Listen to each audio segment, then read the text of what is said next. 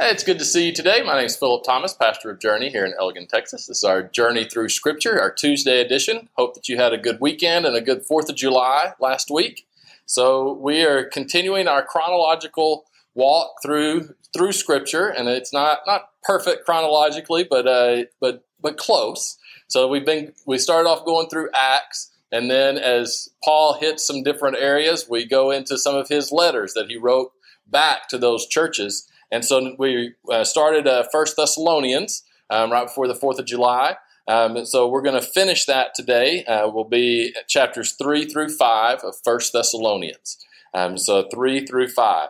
So the first couple chapters were kind of the introduction and talking about how much Paul loves them and how they should act and all of this. And then chapter 3 gets into a little bit of concern that Paul has been worried because if you remember, he wasn't able to spend as long with the church in Thessalonica. It was whenever he was in the church at Thessalonica, getting it started, that he ended up having to flee because remember how people started following him around, causing problems. He had to flee to Athens, and then that's where he had the debate on Mars Hill in Athens. And Timothy stayed there in Thessalonica. So Paul now is writing. He's heard from Timothy about how things are going, but he shared his concern.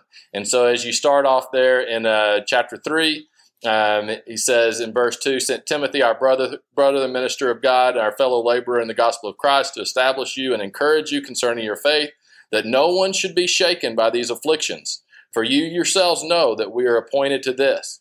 So he's saying, I don't want you to be shaken because of what's happening to me and the afflictions that are coming your way. Again, this is so important. And we live in such an interesting time that you don't go about selling things by telling people how bad it's going to get for them.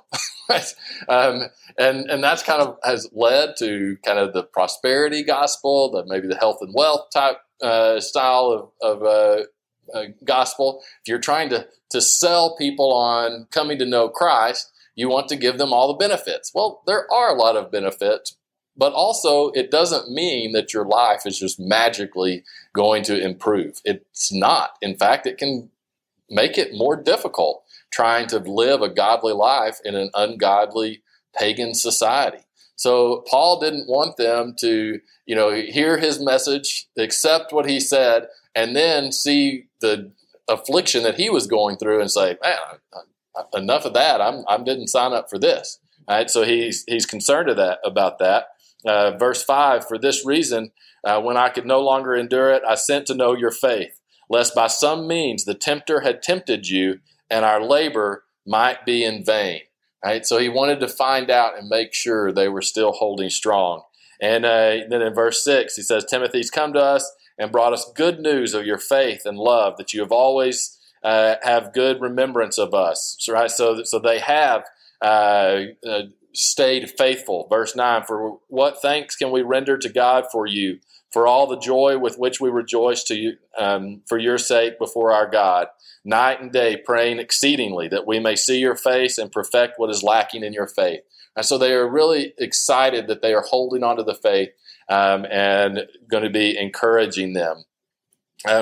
Chapter 4 goes into that, again, that plea to them to make sure that they live their life according to the example of Christ. It says, "Finally then," this is verse 1 of chapter 4, "Finally then, we urge and exhort in Lord Jesus that you should abound more and more," right? That you should continue to grow, "just as you received from us how you ought to walk and to please God, for you know what commandments we gave you through the Lord Jesus." So he's saying, I want you to continue to grow. Don't be satisfied where you are, in a sense, and just kind of take for granted, hey, we believe in Jesus and we receive forgiveness. Great. Now we can just go about doing whatever. No, abound more and more, grow closer to God. Then he says, "For this is the will of God, your sanctification," right? Sanctifying us, making us more like Him. That process of becoming more like Christ, that you should abstain from sexual immorality. Now, just want to make this, sexual issues are always a cultural hot point, and are cause lots of division in our culture today.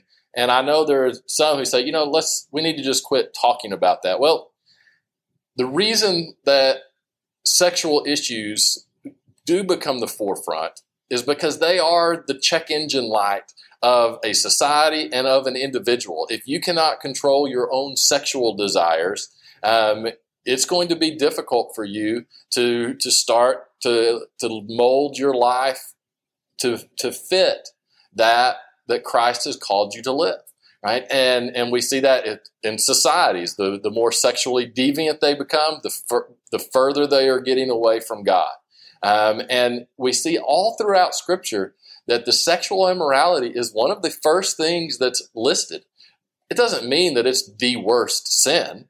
It just means it's an indicator of the direction you're headed.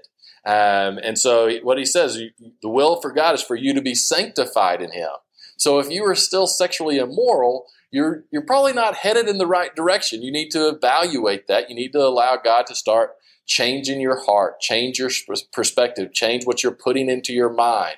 Right? It's so important to do that. So that you should abstain from sexual immorality, that each of you should know how to possess his own vessel in sanctification and honor, not in passion of lust like the Gentiles who do not know God. That no one should take advantage of and defraud his brother in this matter, because the Lord is the avenger of all such things, and also forewarned you and testified. For God did not call us to uncleanness, but in holiness.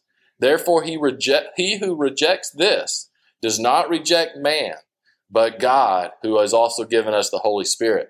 So if it's basically saying, if you don't like dealing with sin and talking about sin and getting sin under control in your life, you're actually disobeying God, not man, right? It is God who has given us those commandments and the ways that we should live.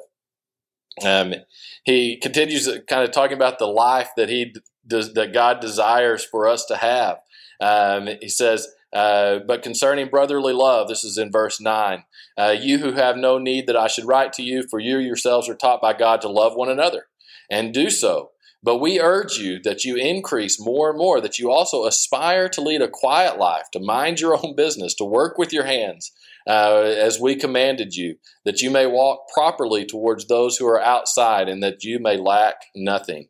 Right? The desire is for them to have a quiet life, a meaningful, a fulfilled life. And at the same time, they know, and Paul knows, that that's not always the case. But that is what God desires, but yet we live in this fallen world where that's not always going to happen. And Paul actually addresses one of those things that is frustrating that we have to deal with, and that's death. So clearly one of the things that the early church had to work out is they believed that Jesus was going to come back in their lifetime. And so as time goes by, Jesus is not returning, and now they're seeing those whom they love, who also have loved Jesus, now they are dying. And so there clearly were some questions about, hey, what's going on? What do we do with this? And so Paul is responding to that with words of encouragement. And this is chapter 4, starting in verse 13. It says, I do not want you to be ignorant concerning those who have fallen asleep, lest you sorrow as others who have no hope. Or is it so that you don't grieve like the rest of mankind who has no hope, right? He's not saying we don't grieve. He's saying we grieve with hope. So it's still going to hurt. It's going to be something that you grieve over whenever you lose someone that you love. But we can do that with hope because we know that they are now with Christ. And he goes and uses some of the similar language that fits right back to the Old Testament of the trumpets of calling the gathering together, and how all will be gathered and be with Christ, that he is going to leave no one behind. And the purpose of this whole passage is in verse 18, therefore, comfort one another with these words. So encourage each other. So whenever you're going through those difficult times and grieving, grieve with hope and comfort each other with the truth of knowing that you will be with God. Then it goes into the day of the Lord. And so, again, this is clearly they're having questions of, again, why has this not happened? It says, for you yourselves, verse 2, know perfectly that the day of the Lord comes as a thief at night. For when they say peace and safety, then suddenly destruction comes upon them as they labor pains upon pregnant woman, and they shall not escape. But you are not in darkness, so that the day should not overtake you like a thief. You are sons of light and sons of the day. We are not of night nor of the darkness. Therefore, let us not sleep as others do, but let us watch and be sober. So it's being prepared that we do not get consumed by the darkness around us. But verse 8, but let us who are of the day be sober, putting on the breastplate of faith and love as the helmet of the hope of salvation. Again, therefore, comfort each other, edifying one another just as you are doing. So be prepared, that God may come at any time, but we do not need to focus on the darkness. So kind of what they were doing is like, God, look at how bad it is. Why aren't you coming? Hurry up, come back. And I have to admit, I empathize with that.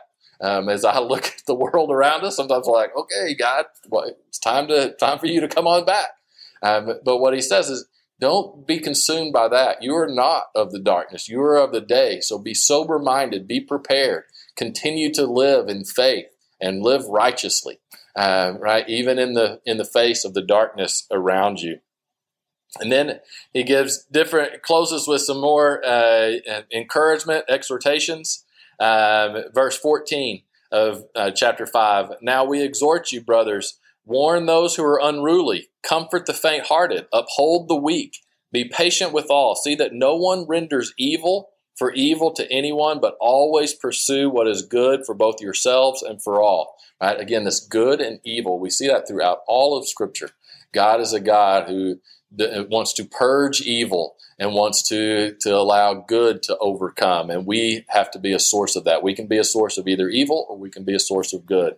Then he says, rejoice always, pray without ceasing, in everything give thanks, for this is the will of God in Christ Jesus for you.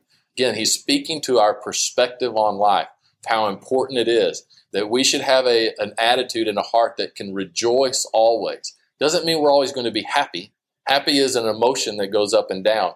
Being joyful is something rooted in something bigger, rooted in the fact that we know that we are not alone, that God is with us no matter what we may be going through. So we can rejoice even on the most difficult day. So we rejoice always. We pray without ceasing. Obviously, that doesn't mean you're in the corner doing nothing but having your head bowed, but you are in constant awareness of God's presence. Your life is a constant a conversation with God, that you are praying without ceasing, and that you in everything giving thanks, not giving thanks for every circumstance, but giving thanks to God and giving thanks for how God will use whatever circumstances you are in for the good.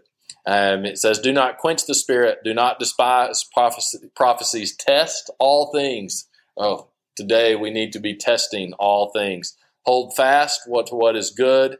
Abstain from every form of evil. Stay away from it.